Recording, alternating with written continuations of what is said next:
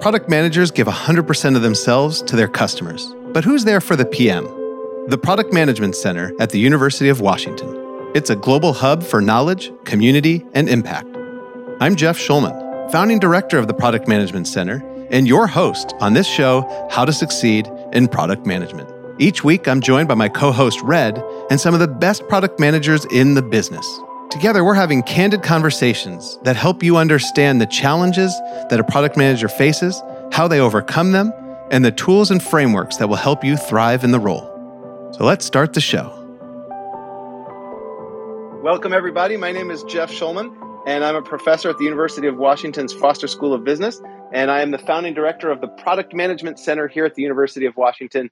And we are trying to build a more diverse, inclusive, and skilled product management community. We've got quite a bit of programs that we do to build that more diverse, inclusive, and skilled community. And one of the ways we do it is we are here every single week on Clubhouse, making sure that some of the best product managers in the business are accessible to everyone. That's you in the audience here on Clubhouse, and that's you at home if you are listening to the How to Succeed in Product Management podcast. And so every week we take a different topic, and this one I think is one of Sumaya's favorites. We are going to talk about frameworks, and not just frameworks for getting a job, but the frameworks that some of these best PMs in the business have been using to make decisions on the job. And so, Sumaya, you love frameworks. I want to just quickly call on you to tell us a little bit, why is this a valuable discussion? Yeah, absolutely. So I want to say people who have been using frameworks for a long time will probably roll their eyes at, having to discuss frameworks again and again. Frameworks are really a helpful tool in the early days of starting anything. When you're starting as a practitioner or starting even a business, just to help you understand some of the questions and the points you need to address, some of the questions you need to answer, some of the points you need to think about. And that's actually why I like to use frameworks. I like to use them as a starting point to help people think about things they might not be thinking about all the time. That's one. And two, I also like frameworks because sometimes in the right frameworks, there is science that has been integrated. So, for example, the movement from waterfall to agile, both of those are frameworks. But as people, had to actually make that shift from waterfall to agile methodology or the agile framework, they had to be convinced on why to do it. It was painful. So frameworks can be helpful in helping people do things a little faster, in creating common language, in helping people think about the things that they don't think about. But then there is also a downside to frameworks, and that usually comes up when people are using frameworks in a dogmatic way, where they're not thinking beyond what's obviously in front of them. And we can talk about that a little more. But Jeff, it's a great topic for us to talk about. All right, and we're going to talk about that with three fantastic product managers. We'll go in order of appearance here on Clubhouse. Patrick, tell me a little bit about your journey in product. Yeah, so my journey, Jeff, has started out at more on the business side. I handled retailer relationships, then moved on to more business development, and then slowly started. I don't think the first product I made, I even realized I was a product manager. I created a product manager dashboard at a company, and then worked for several startups. Then around 2019, I joined HP as a product manager. And now I look at our app strategy on commercial, and still have a couple of other applications I product manage as well. All right, Patrick, thanks for being here. Thanks for that intro. We're going to hear your favorite framework or frameworks in a moment. But first, I want to introduce Sheena. Tell us a little bit about your journey in product. Hey, everybody. Yes, glad to be talking about it. And thanks for the opportunity, Jeff. My journey is I've held mainly roles in learning communication under the umbrella of organizational change, and built up products, learning and communication products that help in building out that overall operations and strategy for what holds good for the organization from a change perspective. Right now, I'm leading advertising technology in the area of reach and frequency, and how we can enhance our features and products in building out what is best suitable for the advertisers to invest with us. And that's my area or scope of work. So broadly, I have moved from working from building up programs to getting to building out like individual products. And now I'm building out cluster of products or product roadmaps that will help build out an entire wing of an organization. And that's my product journey. Thank you so much. And now, Dave, I know this is going to be this will be your challenge. How do you condense it into less than 50 minutes? But tell us about your exciting journey in product. That's funny, Jeff. Thanks for having me. First of all, I really appreciate it. I'll just say I got my start in technology making color copies at Kinko's. And I worked my way up through a lot of technology companies, Microsoft, Apple. Jeff, you can stop me anytime you want me to add any details. And then I worked my way through that and ran product for the flights product at Expedia for a long time, did hotels product, a bunch of different products there. I was head of growth at Blue Nile, so I ran product, marketing, and then most recently I was SVP of product at Compass. So I've done product for a long time, came from more of a technical background, which gives me a different point of view. The best way to think about where my product skills come from is I've done every job in technology that nobody wanted to do with a smile on my face. All right. I'm glad you're bringing that smile on your face here today, although we can only see your puppy's smile in the Clubhouse icon. Now, I just want to hear from each of you. Let's just go round robin so you can hear less of me and more of the product managers here on stage. Each of you, including Sumaya, what's been your favorite framework that you've applied on the job? And you could choose favorite either as most commonly used or even just like the most helpful. Like maybe you didn't use it very often, but it had a profound impact on the way you approached a very important problem. So the floor is yours to decide how to describe it, but make sure you describe it in enough depth people can understand it if they're aspiring product managers or if they've already likely used that framework. So try to speak to both of those audiences, your favorite framework and why it's your favorite. Yeah, I'll start us off. I'm going to start with actually a principle because frameworks are in many ways collections of principles or high-level how-tos based on a single principle or set of principles. But really my favorite framework from where I start and one that I believe is a non-negotiable in the world of product management is first principles. So, it's a building block of any knowledge, any learning, and product management relies on that continuous learning and continuous exploration and investigation and discovery. And so the most important principle, I think, on a daily basis is this one, the first principles one. And then from there, at different times in my life, I've had to use different methodologies and different frameworks. I think now I am less about the framework than I am about the mindset. And so when I'm thinking about frameworks I use on a daily basis or that my teams use, they're usually around some key mindsets around building quality, mindsets around creating exponential growth. And so, lean, agile continues to be important, especially with customer-facing products. User-centered design is another framework that's really important. And user-centered design is something that applies not just to designers, but also product managers, where we're constantly thinking about what is the solution or set of features or things that we can build that will generate a positive experience and a valuable experience for the customer. And then that shows up, for example, in the way we write stories as PMs. They're based on what is the user need, and the acceptance criteria is really based on what the user needs rather than what some other party needs. I'll stop here. Who else has a framework they want to share? I like to make things as simple as possible, and Sumaya had lots of interesting ideas, which I love. I think my favorite framework to use in really this decision-making process is regarding around just getting things moving. So a lot of times I've seen teams go off the rails, my own teams included, when they just can't pick an order of things to do. And philosophically, I think, if something got on my backlog, it probably should get done. Doesn't mean that it's the most important or the least important, but if it's there, it's probably worth doing. And so a lot of times what people get lost in is, how do I decide that list? How do I decide what I'm going to get done for the next amount of time? How am I going to decide what's going to get done for these customers or for those customers, whether internal or external? But the point being, you have to be able to manage that backlog in a way that makes it easy. And so what you find a lot of times is teams get lost in that conversation. And what I like to do is separate things into facts and opinions. Facts are things we know we need to do. Those are things that we can all agree on. We need to get this security hole fixed. We need to get this feature done. We've committed to it. We need to improve the quality. These are things that everybody in the room, you can say, does anybody disagree with these things that we need to get done? And if you can align those and you say, let's get started on the facts first. We don't have to debate those anymore. And then we can talk about the opinions and debate those while the facts are going. But if you can parse out the facts from the opinions, it makes it really easy to make decisions and move forward with a plan when you're stuck. And a lot of times, I think we've all been in those meetings or those planning sessions or any of those discussions where everybody's kind of rolling their eyes like we're going to go around and around in a circle. And I always ask, like, is our competitor having this debate right now? Right, wherever I am, is our main competitor debating this right now? The answer usually is probably not.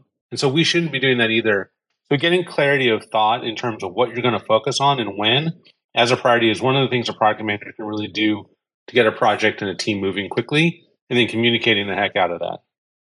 David, I want to just add to that exercise usually can be done by PMs, and there is a name to it. It's called assumption mapping, and it allows people to let the facts rise to the top. It's a 2x2 exercise too that can be done with teams, just in case anyone is curious to read more about it. Sheena, did you have something you wanted to say? Yes, I just wanted to add, +1 to both what Somaiya and David had to say. And just to take what Somaiya was talking about from a user-centric perspective, I think the framework that has helped me a lot is working backwards. Looking from the customer lens, what is needed, what are the benefits we're offering, what is the problem we're trying to solve, why should we be solving it, and how does it benefit the customer. Having that customer-centric lens allows us to at least build out better products, building out those use cases, etc. And then helping us prioritize what we should be focusing on develops that efficiency, which builds that quality product. And this mechanism or this framework has helped or proved successful each and every time we have looked to build products, and has always worked for me and for my team. So I just wanted to talk to that as a framework. And Sheena, also to clarify, just for the purpose of other people looking this up if they want to, you're talking about the working backwards framework that Amazon popularized, right? Yes, of course. Okay. It's the problem you're trying to solve. Who are our targeted users? How does it benefit the customer? Right? How are we looking to solve for that? And what does that product ultimately look like a prototype, right? If we look from that lens, then we're focused in what we're building. And we're not moving away from that super focused lens of saying, hey, this is the problem we're trying to solve. So please stay focused on that. Sometimes conversations are always broad and, go into different directions. So working backward from that single lens of saying, hey, this is what we're trying to solve. This is our customer. These are our use cases. And this is how the solution looks like, is the working backwards plan that I'm referring to. Yes. Thanks, Sheena. There is a book on that topic as well, if anyone is curious. It's a great book. I'm a huge fan. It's actually now one of my favorite. It came out last year, so it's recent. It's called Working Backwards. So, Patrick, how about you? Yeah, thank you. I agree with what everything pretty much everyone said. I think I think they all said it better than I could. But I don't know whether I do start with working backwards is in there. I'm not sure. I usually, when I start mapping it out, right, in like the very first session, looking at the North Star framework as well. I put that in there. I don't use it past maybe the first week or unless we get off track, but mainly to make sure, right, because in a big matrix organization, you basically have to have executive support. And most of my projects cost a lot. I have a lot of the budget. And one way I accomplish that, right, because I have multiple customers, I think of the executives as somewhat as customers too, is to make sure I'm aligned with their priorities, right? And I think that North Star, looking at that helps. And then fitting working backwards in there, right? And making sure, and then where David said too, right? Making sure that facts are there, right? Like opinions, guts, yeah, they might be there And maybe they do belong in the backlog, but making sure the backlog stays clean and you don't overfill it. Because I've seen that happen, right? Where the backlog gets to 100, then the developers start getting lost, right? They're working the order, but they almost get choice paralysis. Not really, because choice paralysis means you can't choose something. They know what to work on. I guess they just get run down by the length of the list. But mainly looking at it from starting, making sure you're including in there. Yes, you have to solve a customer pain point, should be better than what they currently have, preferably not change their behavior. But at the same time, right, you have to, especially in a large organization, align with one of the company's overall goals. So one thing I find curious is that most of what we've talked about has been execution related frameworks. Are there strategy frameworks that you guys recommend or you like? Yeah, I'll tell you one that I like. I call it funnel mapping. And basically, it's not really about execution, but if you go back and say the ideal state for any product manager or any team is to be in full control of their product. What I mean by that is you know specifically why you're doing something and what it's going to impact, what the downstream impacts of those are. So, for example, let's take something everybody's done is booked a flight. In booking a flight, initially a product team would say, well, my product, and as a product manager, it begins at when they land on the website, right? You go to Google or you go to a meta search like Kayak and you look up a flight and you land on Expedia. And the next thing you do is you're going to start looking for flight sweep. We engage when you land at Expedia, and then you go and you start looking for flight, and then we disengage when you check out and you go to customer service. I think the framework from a strategic perspective that you want to have or that I like to see, is a funnel end to end. Product team and everybody on the team, if you've done right, should be agnostic to where you invest. And you say, I understand the funnel begins on Google. It begins where ad spend is going. It begins on the meta search. It begins on the landing page. However, I'm doing that, and it doesn't end flight. It ends when the customer service is engaged and the flight trip is complete, but not really. It ends at the next iteration. You reach back out and re-engage your consumers. And so you got to think about your funnel that way. And if you can map that and say, I have clear design steps along each way, and I know both the input metrics, which are the metrics I can tune every day for each step, and the output metrics, which are longer to move, and I'll give you examples of those in a minute, for each step along the way and what the key metrics are. And I can map saying projects go to step A, step B, step C, etc. And I know that if I make step C better, all the subsequent steps are going to get better in a certain way, and I can see it come out the other end. It gives you a strategic framework to make decisions. When I talk about input and output metrics, that's specifically what I talk about. It's another framework, but it goes with the funnel mapping. An input metric is something like number of visitors per day, or something that's going to change on a daily basis. Funnel progression from a search results page to a details page. Any of those are really daily metrics that you can move and you can get things going. But your output metrics don't move as quickly. Total flights sold, or total attaches that we had, or any number of things that, conversion rate, those don't move on a day-to-day basis in any significant measurable way that's significant. So you have to be able to say, I can predict, because these projects are going to input metrics, these input metrics will tell me the output metrics are going to get better, which overall hits my business goal, might be total revenue for the company. But if you can map your journey for your user, and I think, Patrick, you mentioned that, or Sheena, you mentioned that as well, which is, if I know the map of the journey working backwards for my customer, and I can say, it actually starts here on Google or wherever it happens to start for your customers, then as a product team, I am agnostic to where I invest. I'm going to go invest in the most opportune spot for my business result that I'm looking for. So that's one of the frameworks I use in strategic planning. Thanks, David, for that. I think it's really important to be able to have both frameworks for strategy and then execution. But the one you brought up can also be extrapolated to be used on shorter term kind of planning. And I like that because, good planning is not planning you do once a year.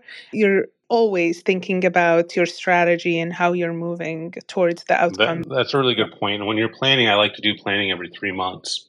Yeah. And just refresh the plan and then do an annual plan, sort of what's our strategy without any projects aligned to it, just say what we're going to try to get done. But the way that if you have a funnel map of exactly what's happening in your product, you can both do your strategic planning and your tactical planning, to your point. because you see how everything works together. And some things strategically are not going to be done in a 90-day period. It might take a year to build out, but you know you're making progress on them. And so you have some short-term bets and you have some long-term bets that are part of strategic initiatives, but you can see it.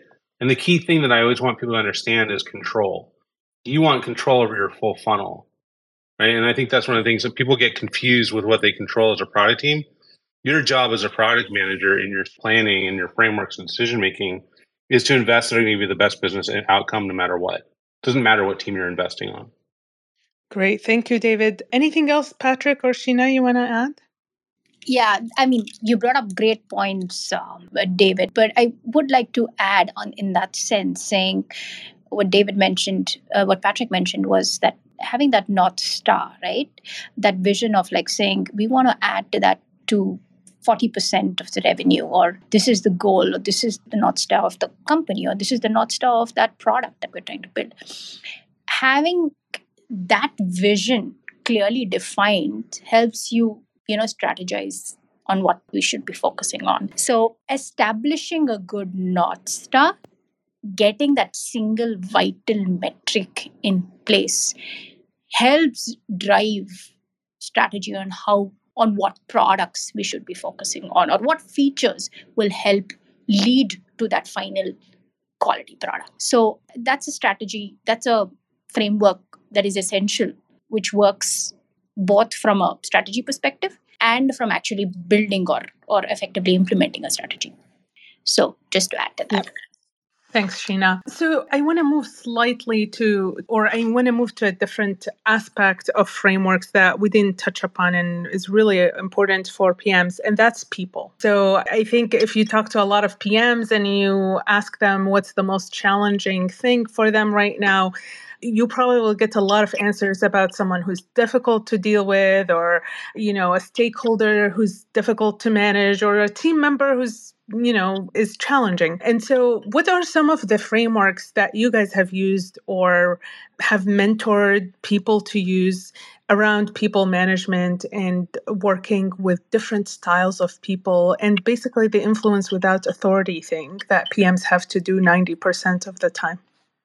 This is a question, I guess, not only for PMs, but I guess it's a broad organizational question, especially when we talk about influencing without authority. The strategy is there is no one size that fits all. It's a question of how you work with different teams. And forgive me when I mean, it can be a little generalizing as of now, but we have to look from the mindset of what team you're working from. Now, when we're working with technical teams to get our technical design, you have to be as specific and detailed as possible, right? To influence, to work with clear timelines, with clear specifications, with clear understanding of if we are inputting X, the result is Y, right? Or this is the kind of result we want. We change and it's more a question of being very tactical, very, let's just say, having a lot more touch points with those teams to influence them to work. Whereas when we meet from a business perspective or a voice of customer kind of, or those teams, we're talking holistically and saying, how is it that you're trying to help us or give us that enough material to build our product, right? So we're influencing them to kind of give us that benefit. And those touch points are not as often, and we don't have to be that detailed or specific. We're giving more high-level conversations and high-level talks or influencing, which is different from how we deal with the tech. So, right? Sheena, forgive me, just to make sure we're able to address this question as I intended it, what is that framework? Is there a framework that can help people or help PMs understand how to address different people, different styles of people, how to build that influence without authority muscle? There's not necessarily a framework I can talk to, but this is just more from a personal experience. So that's why I was trying to allude to what have worked for me. So the frameworks, or rather I would just say that you have certain structural templates that I would use. You'd use technical design documents, you would use business requirement documents, and that allows you to structure your conversations for specific teams that you would be dealing with. But that's exactly the methodologies that I would use, or those elements of helping to influence these teams, and not necessarily that a framework that I allude to. Patrick, I saw you unmuted there. Go ahead. Yeah, it was an accident, but no, it's fine. I did have some comments, right? I was in sales for a long time, and one example from when I wasn't even a product manager, a senior buyer at Best Buy, I brought a proposal to him to do something that was not very common, and he said, "How do you do this?" And I said, "Well, I just shoot an email to this person at your company who manages this division, and then they shoot over here, and then we can do it this way in your system." And he goes, "How do you know that?" And I go, "Well, my job is to know your job better than you." And that's one way, right? There's lots of different ways, but one way is to know them. Now, I think Sheena pointed out a good point, right? I don't know more than the architects I work with, and I never will. I'm okay with that. I do tell them I'm happy when I get the same result, but I won't know as much as them. And some things to keep in mind, right? There's not really a framework. Well, there's one I found, right? But everyone has forces in their lives, right? And not to use a really old framework, but Porter's 5 forces, right? And I would not take them at the 5 that they are, right? Because they're not really applicable to an individual. But people, keep in mind, people have a hierarchy of needs, or people have that. And it got a lot more challenging to influence, at least I found, new people when we went virtual and we were not co-located. But being able to figure out what makes them tick and align with them, right? Like some people like to be seen as the connector, right? I work with a guy who loves to be seen as that. So even if I know who it is who has it, I go, "Hey, do you mind setting up a meeting or can we have a talk on this?" And he loves doing it, right? That's what he loves doing. And then he's introduced me and it's paid off 100-fold. Meetings, and he's been very supportive, right? Everyone has those needs. At a certain point though, some people I've struggled to, there's one individual, like you mentioned, I've struggled to influence. Everyone's different. And sometimes you rely on others that can maybe influence them, or worse, when it comes down to it, right? If 4 or 5 people agree on the team, escalate on them as a last resort, right? I do not like to do that. And I always tell people that. One good book, a classic book, is Dale Carnegie's How to Win Friends and Influence People. I found that very, very insightful. Great book to read if you've never read it, even if you never want to be a product manager. It's just a great book on how to the question you had, how to influence people. There's more I could do, but I'll let David talk. I see he came off mute. Storytelling's another great one to align people. Go on, David. Thanks, Patrick. I was just going to build on top of your comments, and I think both of you have said some really wise things. One of the best PMs I ever had on my team that I worked with, he used to say to me all the time, "That's a wonderful idea that you have." And I think that is a really important point. Part of what you do in influencing people is bringing them into the conversation. So is it a framework or not? But it's definitely an approach of humility. I'm not going to come in and tell you what to do. I'm going to give you some ideas, and I approach it generally around, "Hey, I had this idea. What do you think?" And then giving people credit in those ideas. But I think it's important when you're talking to people not to come up with a solution. And so the framework is really framing the problem versus the solution. And you see this especially working with user experience teams. User experience team, especially for new PMs, your first instinct is to say, "I drew this picture. It's got boxes and buttons. Just make it look good," which is not what a user experience team is there to do at all. When you go to a user experience team, you want to say, "I have this customer problem that I've identified. I have a hypothesis around it. How would we solve it? How would you solve it?" But you're not giving them the answer. You're saying, "Here's the problem I've identified." The same with engineering teams. They want to be part of the conversation. And so different people have different approaches. And some people want to be part of the conversation quietly, and some people want to be part of the conversation actively. And so when you're in a meeting with a bunch of people and you see somebody sitting quietly, one of the things I do a lot is just say, say it's Patrick. I say, "Hey, Patrick, what are your thoughts on this?" Bring them into the conversation. But you really want to get that ability to bring people with you rather than dictate to them. That's one of the mistakes product managers make often. Even if you know the answer, a lot of times I already know what I want to do, but I want to get people bought in. So I frame it as, "What do you think of this?" Or "Here's an idea I had," or "Here's something I want to do." When I'm wrong, I admit it, I take it, and I want to learn from it. But you want to really think in that way of framing problems versus solutions in the way you talk to people. Really good ideas. Thank you guys in China for that. Let's talk about when frameworks go wrong. We've all seen scenarios and ways where frameworks are not necessarily helpful. Would love to hear maybe some stories or, advice on what to do when that happens and what are some of those situations? How do you know that this framework is not working? When they become too rigid, right? If anyone ever has to say, well, we need to do this because it's in the framework, right? The framework's starting to become too rigid or it locks you into a decision. I've seen some people, keep in mind, part of being agile, right? You have documentation, you have these steps, but at the same time, it's okay to deviate, right? Don't lock yourself into one particular framework, or feel free to either change or combine different ones. And while I think of a story, I'll pass on to David. Yeah, I can tell a story. When I started at Compass, it was a startup coming out and becoming a full-grown, scaled company. And one of the things that we had to build was a rhythm of the business. And for those that don't know what that is, it's just basically the ceremonies over the year of how you do things. Do you do a monthly review? Do you do a quarterly review? How do your flash reports work? Whatever it happens to be, whatever happens to work for your company. And so we had done a pretty big reorg last summer. And we implemented a rhythm of the business, which was new, and it was really meant to simplify people's lives. And it's always a balance when you go through these things and say, look, let's get it out there without making it perfect because we want to get started, versus, hey, we might cause too much pain for the team. So we built in our retro function into the way we did the rhythm of the business. Every time we did it, we'd talk to the team and say, how did it go? What did we learn? Can we make it better? So when we first did it, we had three things we were building out. We had a flash report, we had a monthly review, and we had a quarterly report. And this was broken down by what we called workflow teams. These are just teams that were focused on an end-to-end customer problem. So we launched it in December of 2021, and people were spending months and months working towards this. And we got it out. And then our feedback forum came up for the company at the same time. And we got completely lambasted. People did not like it. They thought it was terrible. It was onerous.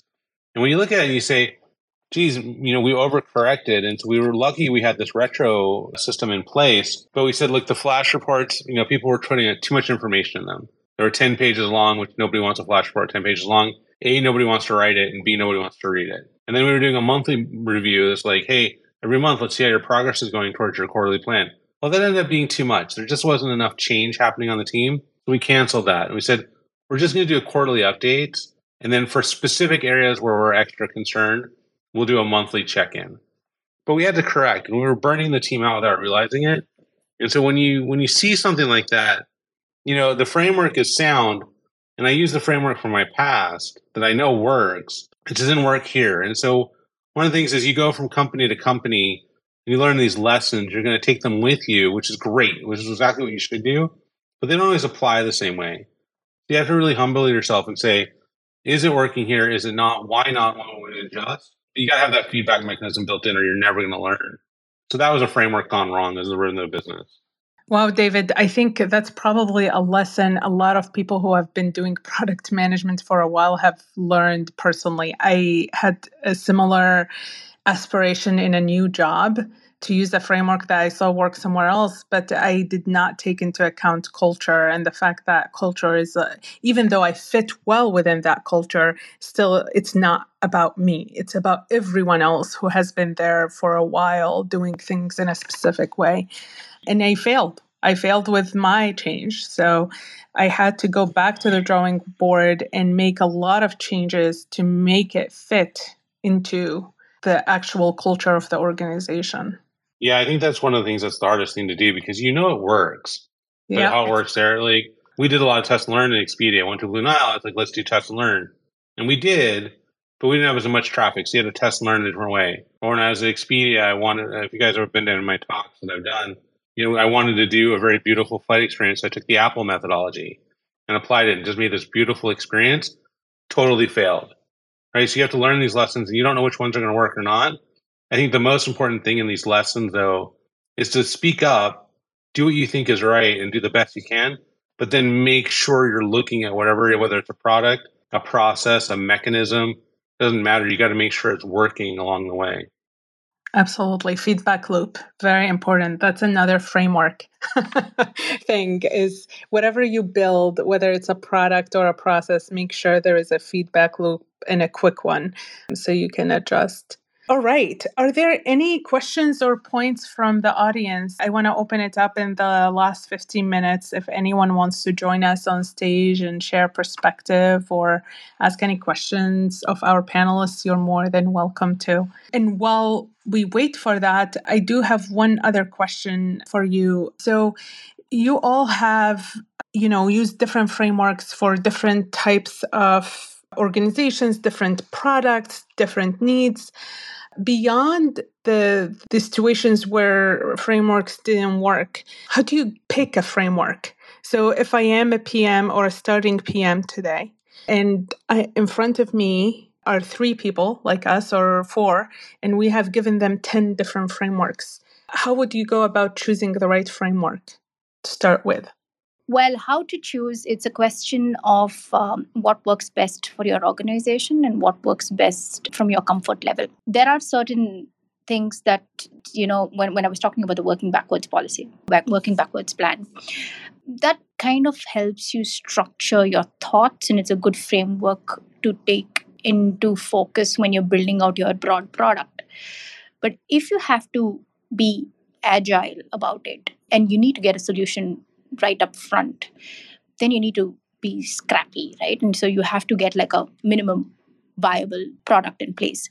Then you will change your framework. You will change how you think about it, and you need to work fast. You need to work fast. You need to ensure that you have something to deliver or give to the customer as an immediate need. So that's when you will choose. It's based on what is impending, or what is an immediate need of the organization, based on what your comfort level is in terms of like, are you comfortable in choosing a broader strategy that suits the product needs as of now, or are you interested in like getting out a product or a scrappy solution immediately out there right now?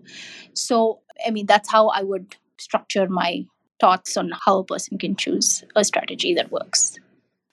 Thanks, Sheena. Okay, if there are no additional thoughts on this, I want to ask one last question. And this might be a little controversial, but if there is one framework you'd love would go away, what would that be? I could live without RACI diagrams. I don't love RACI. I love it. Yeah, I feel like RACI is just trying to work around a core issue rather than just discussing it. All right, RACI. How about you, Patrick? Well, I agree. I was trying to think of my second least favorite. I still think, I've used RACI once or twice. I won't say it was my choice. The product, we chose it as a team, and some of the team liked it because of the reach portion of it that was being overlooked in a couple others. But yeah, it's probably the least used one that I don't really care for.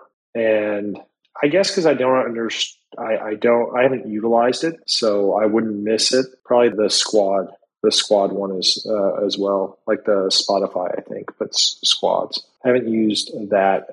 I've used we're cross-functional, we're autonomous, but I don't like to focus on the outcomes of the squads. I like to focus on the problems. So I guess that portion of it. Okay. Sheena, do you have any you don't like? Not necessarily. Nothing comes to mind as of now.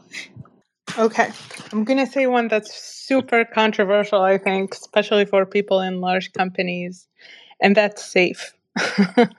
I know it's a methodology rather than a framework, but, PI planning, a lot of the stuff that come into SAFe is extremely, how should I say it? It takes a lot of time. It takes a lot of work and energy from the organization, and it literally has very little positive return. So that's one I would love to see go away sooner rather than later. Alrighty. So I think I see one question coming up. Shira, I'm bringing you up. Hi, Shira. Welcome. Hello. Do you have any questions or thoughts you want to share? I do. I just wanted to say how much I've enjoyed the discussion and say hi to Jeff. I am a Inclusive Product Management Fellow graduate. Woohoo, welcome. Thank you. And I just recently started a role at a larger organization. So my question is really, and by the way, your comment about SAFe, I was listening to Marty Kagan recently talk about it, and he was talking about some of the perils of people using SAFe too widely as well. So what you're saying may be controversial, but it's not without merit. Okay, so my question is around culture. So I'm in an organization that comes from a very command and control type of environment. So what I find is that even when we are going through the ceremonies, when I'm trying to get input from the developers or from the team in terms of prioritizing, in terms of, what is going to be included in the sprint or what work is going to be done and how to negotiate with other teams or other people who come to try to pile on more work, because they are used to an environment where saying no is punished and they're used to just being told what to do, it's very difficult to get them to, number one, speak up about how they feel. No one ever has any, barriers or obstacles to what they're doing, and they just try to take on everything that's given to them. So I was just wondering what advice you might give in that circumstance. First, have a clarifying question. So, Shira, within the organization, there is, of course, a specific culture, but then within the team, there is also another culture, and they can be exactly the same. Is there a difference? Do you see a slight difference between the two? Is the team that's more command and control, or is it the entire company? I think it's actually the not the whole company, but the organization within the company. Yeah. So the whole division is pretty much. Yeah. Interesting. Mm-hmm. So the reason I ask about that is because some of my thoughts that I'm going to share right now are based on this very specific research from Google around, successful team or highly performing teams. And it's the project name that was done to do this, to determine these outcomes. It was an empirical one. It's called Project Aristotle. But the foundational layer, the first thing you start with teams that need to create more psychological safety is basically to build that, is to show the team that they can take risks, even in asking questions or in saying no, but then there is a soft landing. And the soft landing can be how you frame those situations. It's all about the learning, for example. It's about continuously improving. And so as a first step, I would think as a PM, my sphere of influence is all about my product team or this pod or whatever you want to call it, this product team that you have influence over and you can make a lot of the decisions with. And so first thing is create that psychological safety. There are 4 other things also that matter around accountability and impact and meaning. But foundationally, and this is actually the hardest thing, is the psychological safety thing. You might find that you've done everything you could possibly do. You have talked to the people that your team reports to, like, let's say, the engineering managers and the design managers and others who might be part of the team, and you got them on board and they are supportive. But then there is one layer up that will continue influencing everyone towards this place where there is no psychological safety. People are not willing to speak up. There is a possibility, but they've also seen it succeed. I've seen product teams within organizations that don't encourage that, and yet within them, they have this protective layer where they are able to maintain some of that. Any thoughts from anyone else? I think you said a lot of what I was going to say, right? I was going to say, when you just to reiterate it, right? Model the behavior yourself, right? When people see and you have humility and you get up in front of the team and say, hey, we're not going to focus on this. Here's why. Here's why it's not going to be in the backlog, X, Y, Z. I think that people see that, then others may follow, right? There's no prescription to change a culture, especially if it's across a whole division, but you can make an impact on it. Yeah, I'd add a couple things. One, it's the way you approach it, and I think both what Samaya and Patrick said are very relevant. But the way you approach it, so when a command and control structure, I think it's a lot about trust. Like they're trying to build trust, and once they trust you, you get a lot more work done, or your team trusts you. So a lot of times you might say, I have a sample idea, or do you mind if I offer a different opinion? As a way to kind of diffuse any tension there. I think the other thing is when you're working on backlogs and people are always pushing your backlogs, I like to practice extreme transparency. Here's everything we got asked. I might even pull everybody in a room to do a joint planning session. So here's everything everybody's asking for. Get it all on a whiteboard, get it all on stickies, doesn't matter. And just show everybody this is an infinite backlog. I cannot do all this work in this amount of time. So let's group-wise discuss what needs to happen. And then that way you get a very easy view for everybody. And they can say, oh, I see you're getting asked by 10 people. But if you're not transparent with that, then everybody thinks you're just ignoring my request. And so that's one of the ways I try to do it. Okay, thank you. Really good tips. Thank you so much for asking your question here, and thank you to the panelists who were able to address it. We're about out of time, so I want to make sure that we get to concluding thoughts, and hopefully we're over the technology issues and you can actually hear me and I'm not just talking to myself at the moment. But we'll go in reverse order of what I see on Clubhouse. So Sheena, if you could go first, any concluding thoughts or takeaways that you would like to leave the audience with? Yeah, I guess I'd like to say that product management is a good role to be in, and applying frameworks, while it has its pros, it does come with a few cons. I think adapting to what your situation is, what your needs are, is key to success, and enjoy yourself while you're building your products. Thank you, Sheena. Thank you for being here. Thank you for sharing your insights. Thank you. And Sumaya, any concluding thoughts you'd like to leave the audience with? Yeah, I think week after week we talk about many different frameworks. I really like them in organizing people's thoughts and in helping, especially new practitioners, latch on to certain concepts. And having said that, though, they can't be the be-all, end-all. And, I think what you were also able to pick up from some of our conversation is some of the nuance that's around culture, where, you can look at a framework that has been empirically proven to have worked again and again, but it will fail in certain situations. And so don't let the framework be the arbiter of success. The framework is not it. The arbiter of success is all the feedback loops you create and the feedback you hear from both the organization or the customer. And then do what works in that situation. So do what works, do what's right. Thank you. David. Thanks for having me today. I really appreciated the time and people listening, and I learned a lot. So thank you. I think Sheena and Sumaya had really good pieces of advice. So I'll just give a different point of view. Not different, but I'll add on something different, which is, it doesn't matter. Product management, what level you are, it doesn't matter anything about that. You're a leader. You have to remember you're a leader. People are looking to you for direction. And so I think one of the things you have to do is provide that clarity at every step along the way. And the framework you use to do that really is up to you. I think Sheena said it really well. You have to figure out what works at the time. There's no perfect answer. There's no book on how to do a product management really well, because it changes on a per company, per situation basis. But if you remember you're a leader and people are looking to you to provide clarity because they need it, and they might need that clarity in different ways, if you're focused on that, you're going to be successful. All right. Thank you so much for being here. Thanks for sharing your expertise. Patrick, any concluding thoughts? Yeah, Jeff, thanks for having me, and thanks for putting this on. I learned a lot too, as David said. I learned quite a bit from everyone else, so thank you. And apologies if there's a screaming kid in the background. I thought I should leave a few minutes early, but I didn't want to. I got caught. Anyways, a few closing comments. The same everyone else said, right?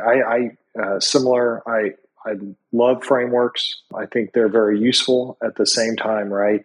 I think the question on the rigidity, right? Don't be afraid to mend them or adjust them as your product or your project need. And each one may need a little bit different framework to be successful. So I would definitely always have a framework, but